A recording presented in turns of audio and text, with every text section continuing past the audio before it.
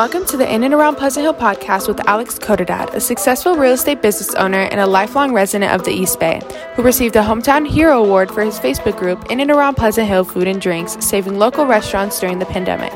His new podcast will provide inspiring success stories and educational takeaways from local business owners and community leaders, helping listeners get from where they are to where they want to be. Hope everybody's doing well. Welcome to episode number 4 of In and Around Pleasant Hill podcast with Alex Codadad. As always, do me a favor and subscribe and let your friends know about my new podcast. I hope to make this podcast an inspirational and an educational journey for all. By me interviewing local business owners and community leaders about their success stories.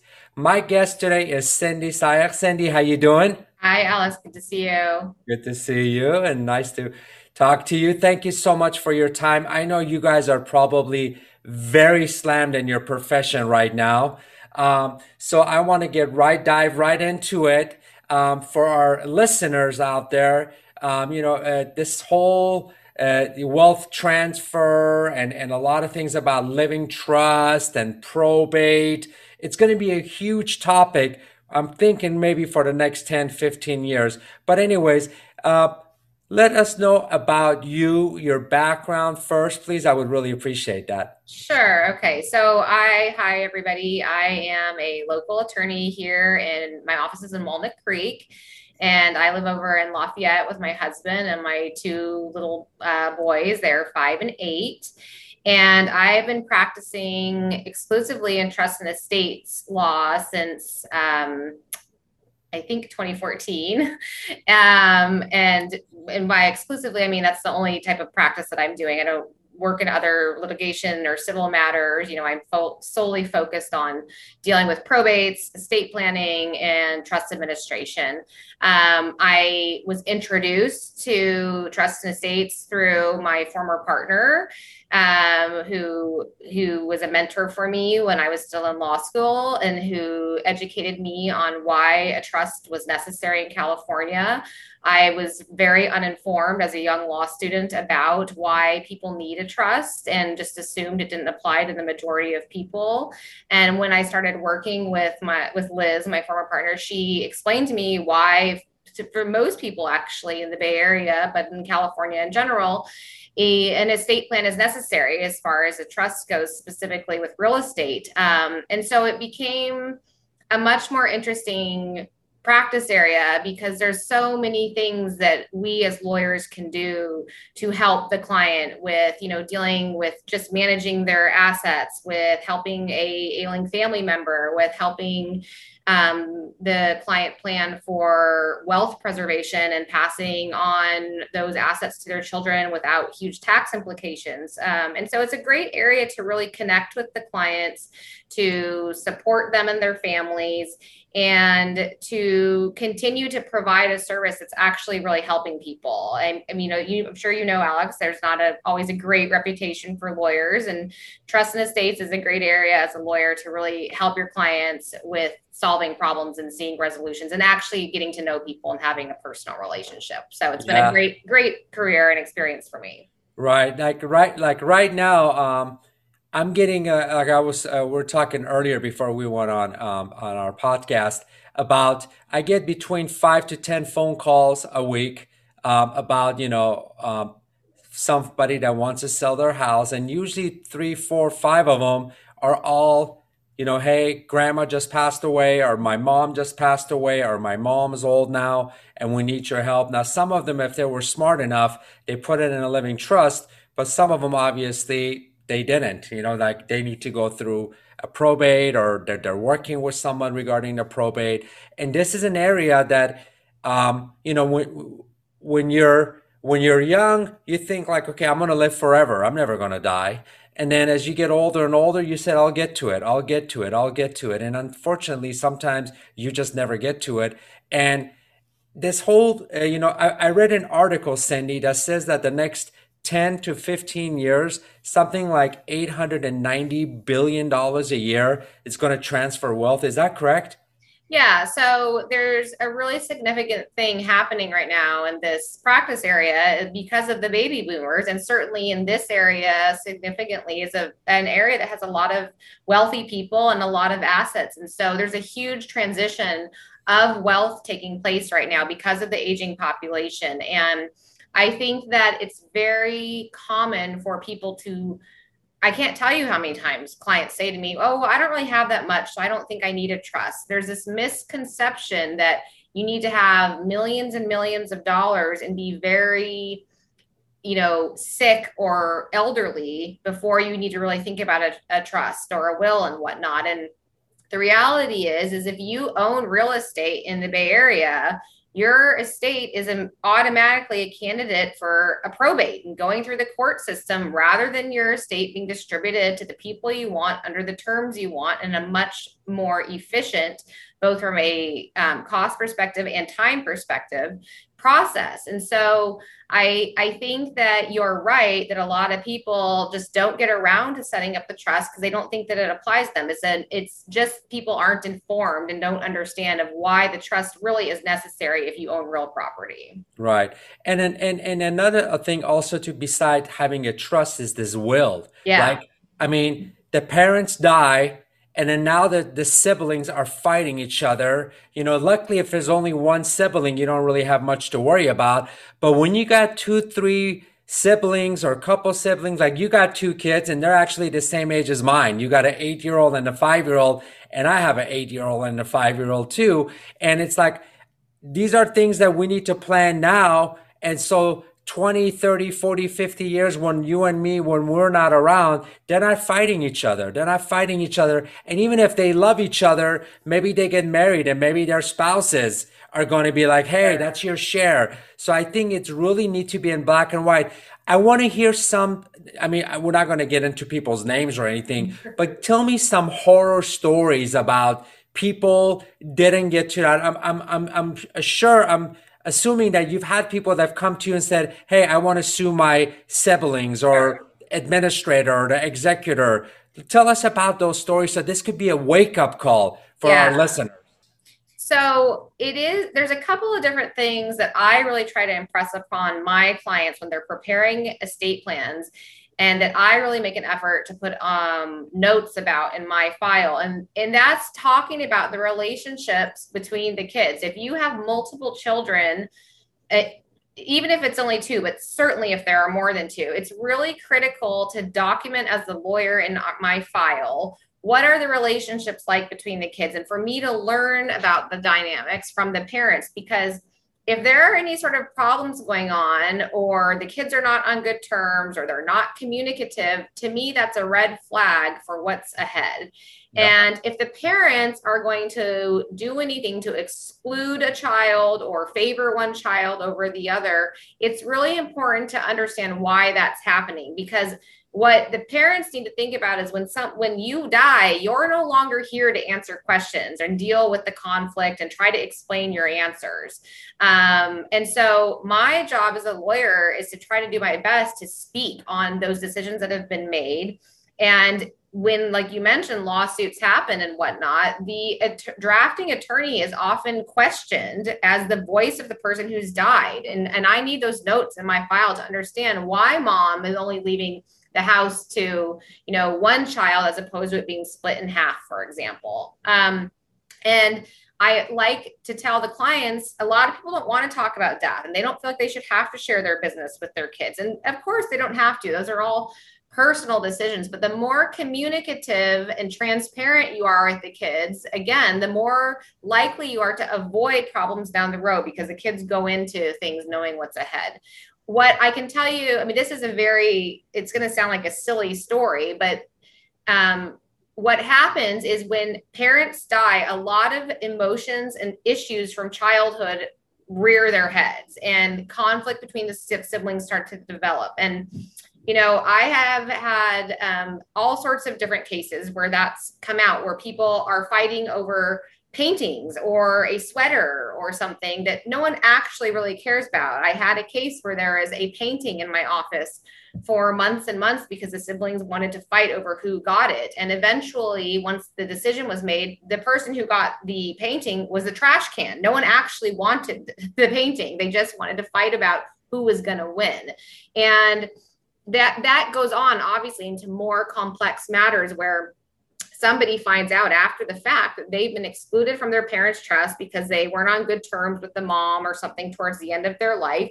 And then the other sibling gets everything. And now that person might be the trustee and they have to essentially go to court and fight with their sibling and defend their parents' trust who excluded their brother or sister. That's really painful and complex situation. And there are millions and millions of dollars at stake when you get yourself into those situations. And the person or the people who gain the most money from those situations, honestly, are the attorneys who are going to court and litigating it, just because people can't talk about things. So again, my point is just, I don't want to sound dramatic and doom and gloom, but it can get really messy and emotions can really take over. And the more planning and conversations that you can have while you're alive with your family and with your lawyer and with your therapist and whatnot, the better, because then you're really going to structure things to lead to success for your children. Hopefully. Right. Now, Cindy, what about, like you brought it up a few minutes ago. So you think it's actually good that while you're alive, let's say your children are at a certain age that they can understand what you're talking about, to Sure. really sit down with them and say, look, I'm creating a living trust and I'm going to put a will and this is what I'm going to do, and document everything. The only thing, I've actually had a very close friend of mine that's had that issue. Sat down with the children, talked to all of them, but then now this person is saying, hey, I want to become the executor, or this person says, no, I want to be the, it's like, how do you get around that? Like, if one, you got to choose somebody. Yeah. You advise them to, maybe they should choose the person who's drafting that living trust, and that's the person that represent, or what recommendation do you have on that? Yeah. So I think that's actually a perfect example, Alex, of why you should be having the conversations now, because often people will just pick the children in order of age. This child's the oldest, or they will say this child's the most responsible and this child is not. This one's good with money, this one's not.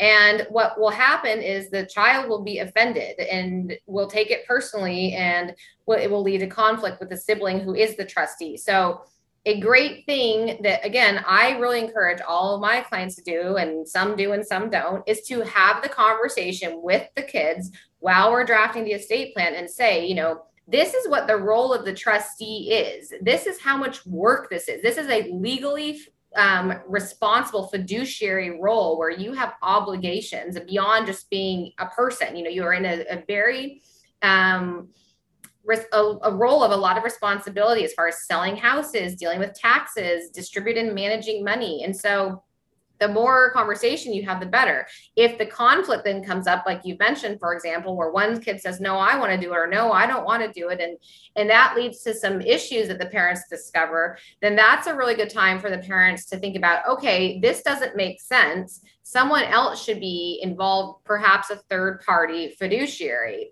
So like you had just said, well, would the lawyer be the person? Usually it's not ideal for the drafting attorney to be a professional or be the trustee, because there's a conflict of interest there. You're naming yourself in your own documents. You have the potential to gain financially, and those aren't it's not a good idea.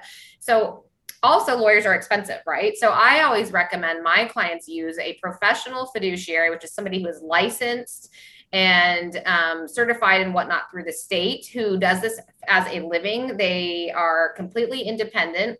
They're not involved in the family drama and dynamics, and they know how to efficiently wrap up an estate. What the clients will do is I'll give some names who I think would be a great fit and give them some choices. And then the clients will reach out to those people and talk to them about their situation, what their needs are, and see if it makes sense and it's a good fit.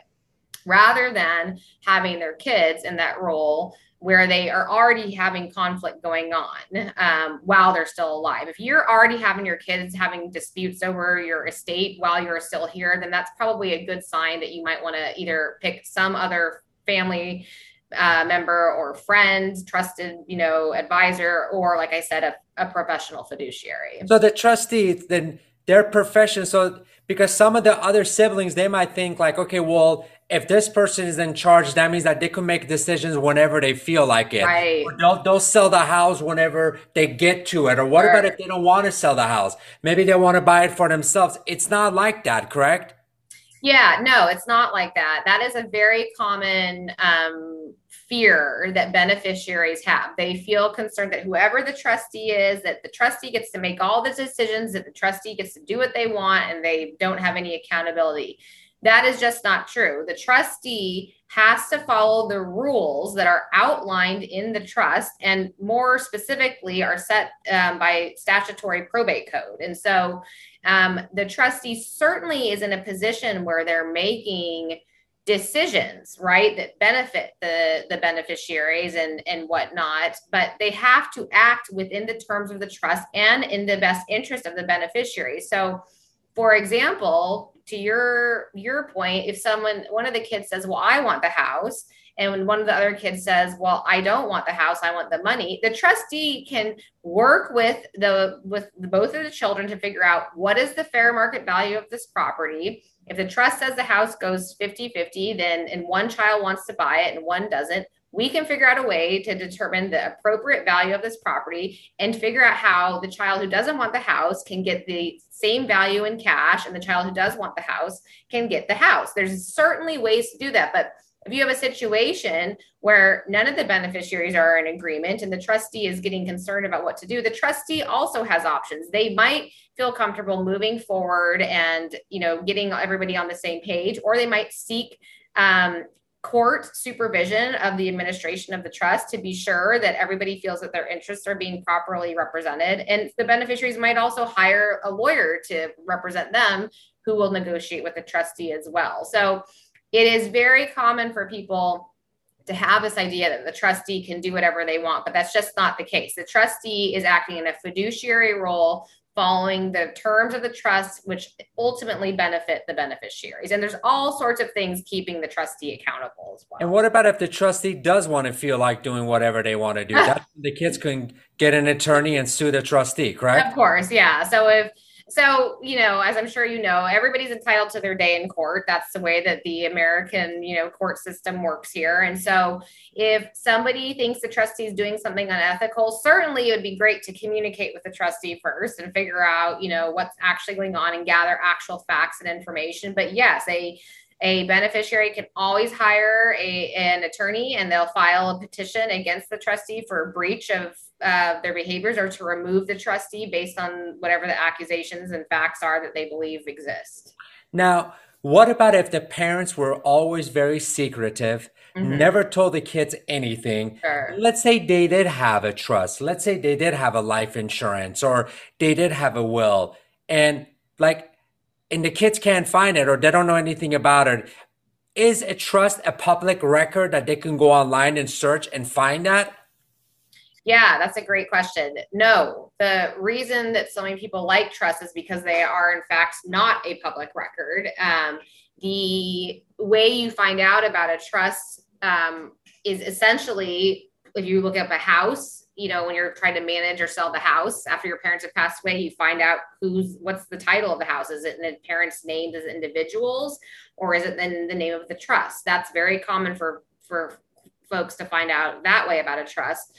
Another example is bank accounts. They won't know about a trust, and then they'll go through their parents' mail and they'll find all sorts of bank accounts, investments, insurance policies with a trust name on them. And so then what they have to do is figure out how to get a copy of the trust and try to track that down through their parents' records, which typically is how it's found, or if they can find a lawyer. I mean, I will get emails occasionally and saying, this client came to me and this is their deceased parent, and they're trying to figure out who the lawyer was who represented them in preparing the trust. So it's definitely not a public record, and it's it's not great if the family has no idea that it exists. If they don't know anything about the trust or the parents' assets, it's a lot of work it's a lot of work when you do know, but to be totally in the dark is hard.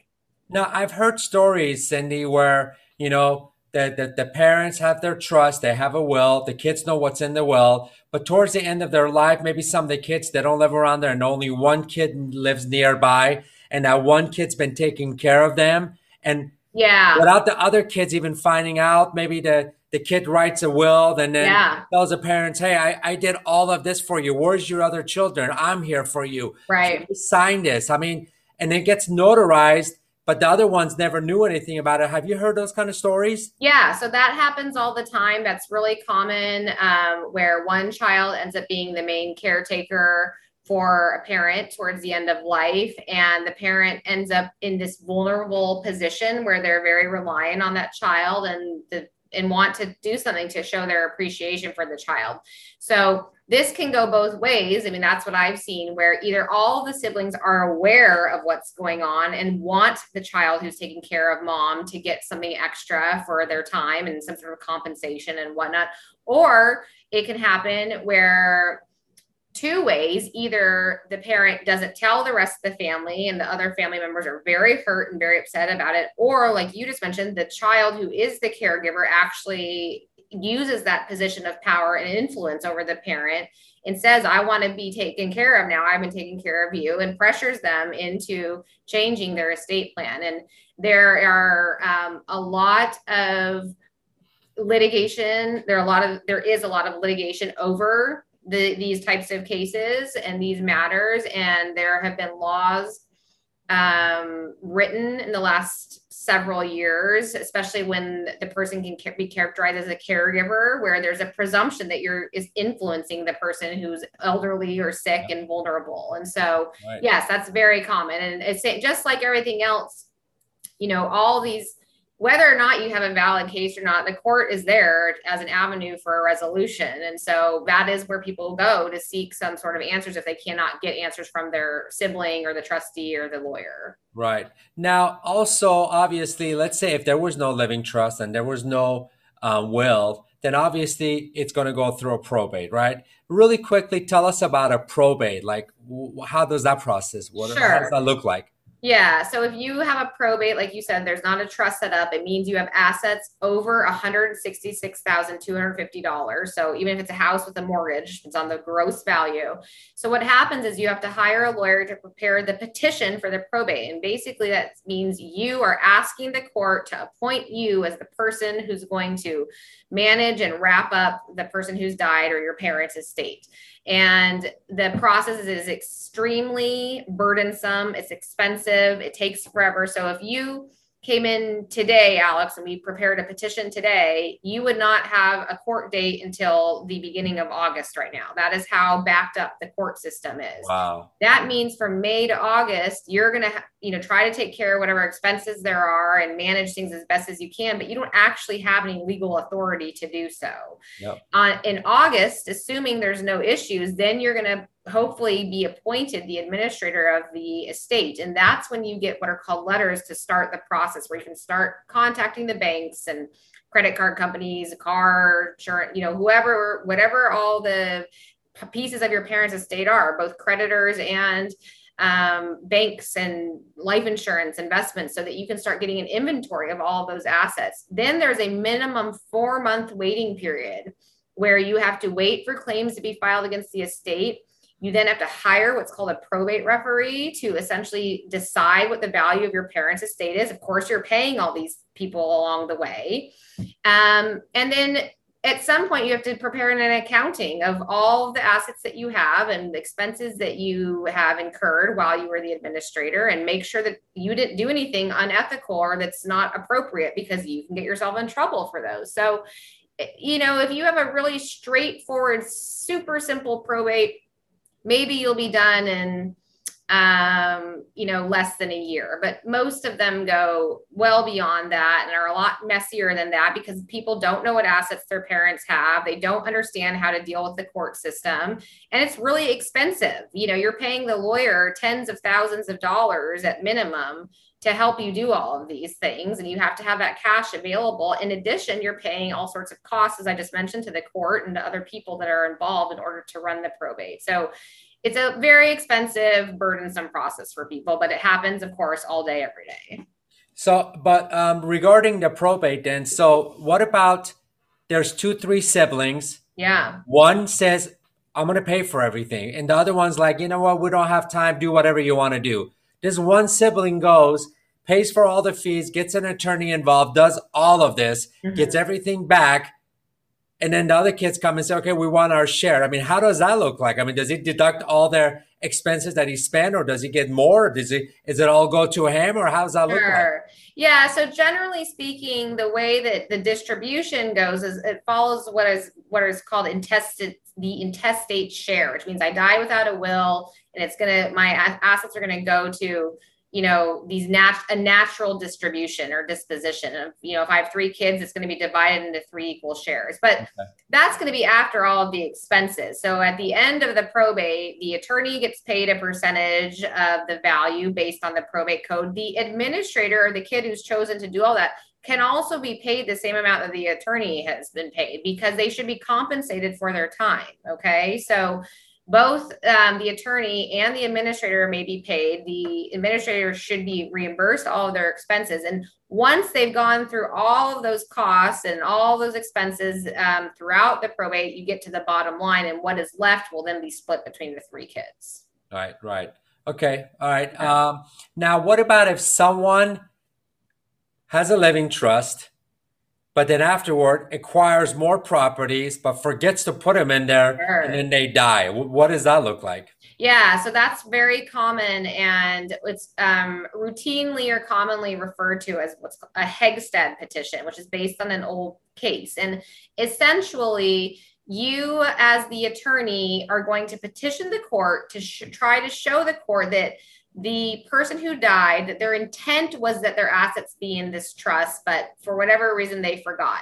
So this is really common when somebody buys a house and puts it in the trust or lists it in the trust schedule, and then either doesn't actually change the title, or they do a refi or something, for example, where the title has to be changed and they forget to put it back into the trust. I, as the drafting attorney, can feel really confident saying, well, their intent was that it be in the trust. I've listed it in the trust schedule. It used to be in the name of the trust, and they just forgot to update it. But your example was, let's say I've set up the trust and whatnot, and 5 years down the road, the person buys property and never does anything with it. The attorney is going to have a lot more difficult time trying to say, oh, well, their intent was that it be part of the trust because they didn't even own the property then. It really depends on the facts of the situation and how the trust reads and whatnot. There's certain language that you should have in trusts and what are called general assignments to deal with all of those things. You also, of course, should advise your clients to check in every several years, and certainly when they're making real property acquisitions and opening new accounts and whatnot. But the worst case scenario, and probably likely scenario in the example that you just gave, Alex, is that the attorney is not going to be able to get the house into the trust because the house was not there when the trust was created. The client didn't do anything to show an intent to update it and move that house into the trust. And so the house is now going to go through a probate based on what's most likely a pour over will, and eventually will be distributed to the trust, but it still has to go to through the probate process and all those fees before it will become a trust asset. Right. Now, Cindy, what about the siblings, like, people like me, 50 years old, maybe older, and Generation X, and then you got the parents that are in their 70s, 80s, but they're very private. How can they, and they don't have a will, but they're still competent enough. How can their child, how can they have a conversation with the parents, so that way it doesn't go to probate, it doesn't go through? How do you break that ice? Yeah. So I have a lot of clients who are in that situation. And usually my experience is the whole reason I'm talking to them is because the child is seeing me to create their own estate plan. They've bought a house, they've just Right. started having children, and they're learning about why it's important. And one of the questions I ask the client is, well, are your parents alive? What do you expect to inherit? Do your parents have a trust? And so they'll say, oh, I don't have any idea. How do I talk to them about this? And so what I recommend is that you go to your parents and say, wow, we've been setting up our estate plan, and the lawyer had all these questions about what we were going to inherit and how our parents' trusts were set up, and we realized we didn't know anything. Would you be willing to share this information with me or talk with me about it? Another thing that I sometimes say is, oh, blame it on me. Tell them that the lawyer needs to know. And so that they can kind of break the ice with that. And sometimes the parents will, in fact, say, well, I don't have a trust, or I don't have anything. It just goes to you kids anyway. It's not a big deal. And the client will then, or the child will then tell their parent, no, our lawyer explained to us that it's going to cost a lot of money if it goes through probate. And so this is a way we can streamline things. And then lots of times I will hear from the parents, separately, or the client will tell me, oh, my parents ended up working with an attorney and this was taken care of. But what about if the parents are just stubborn? They're like, no, Refuse. honey, I'm not going to die. What do you think? I'm going to die tomorrow. I'm going to live Yeah, 100 years. There's really nothing that kids can do, right? I mean, that's if they don't, right. right? That's right. Alex, the thing is that you might want to try to control everything your parents can do and make it easier. And it does make it easier. Believe me. I mean, I just spent the last hour before this podcast sitting with somebody who was sorting through records from the 1970s, trying to figure out if their dad's stock and insurance was still valid from a 1979 bank statement. That's ridiculous. They have no idea what the assets are. But, if the parent just refuses, there are people who are superstitious, who are uncomfortable talking That's about right. it, who just don't want people to know their business. That's just what it is. And that means that the child or whoever wants to end up, being the responsible person and wrapping up their parents' estate, they'll have to go through the probate process. And you can't force someone to do something they don't want to do, of course. No, you can't. And what is the difference between, we hear there's living trusts Uh-huh. and revocable and unrevocable living trusts. Yeah. So trusts used to be very commonly referred to within the title of the trust as a, so and so family living trust or family revocable trust. And that's not as common anymore because of multiple reasons. But the main thing to understand is that if a trust that you create during your lifetime in general is automatically revocable. It's an asset or a trust that you can change the terms, you can change the assets, you can do whatever you want with a trust while you're alive because it's an extension of you. A trust becomes irrevocable when you no longer have control over it, meaning you've either become incapacitated or more often have died. I'm the creator or the trustor or the grantor, the person who set up my trust, right? But once I've died, that power to revoke it and make changes is unique to me only. So once I've died, someone else can't go in there and make changes and revoke it. It's now become irrevocable. And so that's what that's referring to. It's basically saying, my trust is revocable. It's a living trust during my life, but after I've died, it's become irrevocable. It's confusing to people because you have irrevocable trusts after the parents have died that are still called, Smith Family Revocable Trust, even though it's no longer revocable. But I've heard that you could have an irrevocable trust while you're alive, though, correct? That's true. Yeah. And so that is, for our discussion purposes, less common, so to speak. And you'll use an irrevocable trust for multiple reasons when you're trying to get assets out of your estate. If you have a high value taxable estate, it might make sense to have an irrevocable trust. If you're trying to protect certain assets against liability and whatnot, then an irrevocable trust might make sense. And certainly those are things for people to consider as well. This has been really educational. It's a lot of good stuff, and really our listeners need to really digest this and really Yeah. this. And I'm telling you, there's going to be a lot of transfer. I mean, like around here, home values are going millions right now. Right. And the Right. parents bought it for 70, 80,000. We're not talking chump change money. We're talking a lot of money that's going to get transferred.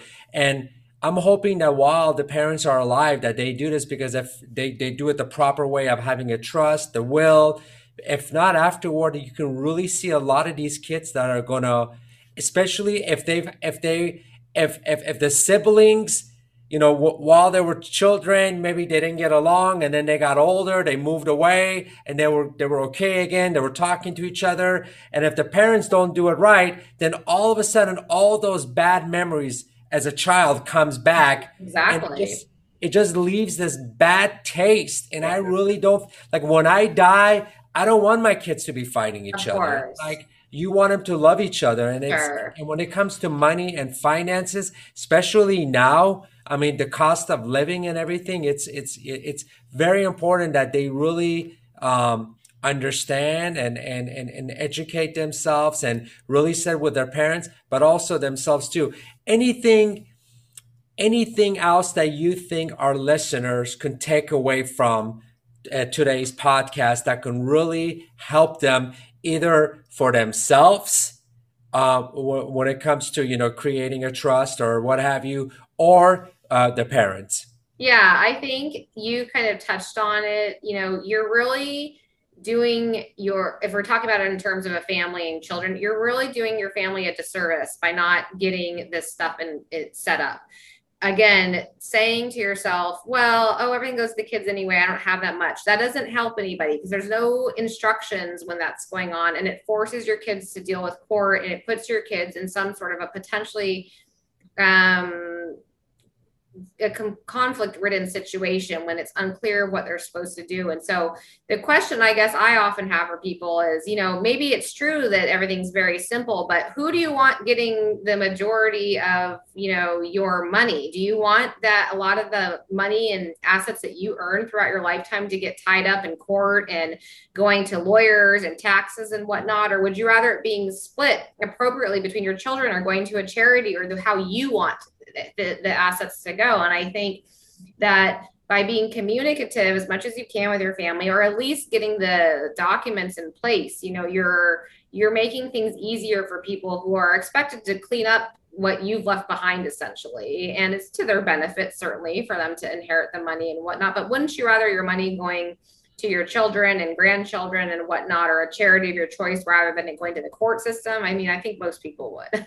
And also too, it's not that expensive. I mean, for something like if somebody comes to see Yeah. you just for a general, I mean, not too complicated. I mean, what does that look like? How much does that Yeah, I cost? mean, generally speaking, for most estate plans, you're looking at, the ballpark is probably for me, it's around $2,800 or $3,000 in general, but the ballpark can be a little bit less than that, and maybe a couple $1,000s more. But so let's say it in a very complex worst case scenario or something, you're spending $5,000 on getting all of your documents together. That's a lot better than the tens of thousands of dollars and the time commitment and the stress that's going to be met on the back end. Especially when not having to worry about your kids going to fight each other once you're Right. gone, right? I mean, Right. obviously, absolutely. I mean, it's very, very important, and I think there's certain things in life that you don't want to take shortcuts. This is Right. one of them. Yeah, Like I agree. taxes, you don't want to do shortcuts. When it comes to this, you don't want to do shortcuts. I mean, they want to save a few dollars, but they don't Right. understand that what's going to Yes. happen down the road if they don't do this the proper way. So, yeah, I mean, yeah. So, Sandy, thank you. There's anything else you'd like to cover? No, I just want to say thanks for having me, and I'm glad to be a resource for people. And I just, again, we can't control everything, but why not do whatever we can to try to make things a little bit easier and That's save right. some money and whatnot And too. Sandy, if they want to get hold of you, you say you're in Walnut Creek. What can you give us your phone number, your address, your email address Sure. also? Yeah, so my website is www.cindyseglaw.com, and Cindy is Cindy, Seg is S as in Sam, Ayegh law.com. And you can always call my office 925-945-8831. I am here and my staff is here and we answer the phones and return messages. And my office is off San Miguel, so it's right up the street from like the Kaiser and the Whole Foods over on Newell, and very easy, open parking, no elevators, easy access here. Yeah, I know exactly where you're at. Yeah. I had a listing yesterday on Walker right around the Oh corner. yeah, yes, it's While I very was going close. to that listing, I was thinking about you. Yeah, that's a great it. And we're right by the Iron Horse Trail over That's there. right. Yeah. I actually go back and forth on that every weekend. We could ride our bikes there. Yeah, right, That's sure. wonderful. Well, thank you, Cindy. I want to thank you for your time. I appreciate it. I want to thank all of our listeners for tuning in and listening to my podcast. Please make sure you subscribe to our podcast. Make sure to share this. Give us a review. We appreciate you, and hopefully we'll be coming out with our next episode very shortly. And we hope that you tune in and share it with your friends. Thanks again, Cindy. Thanks, Alex. Bye-bye. Bye.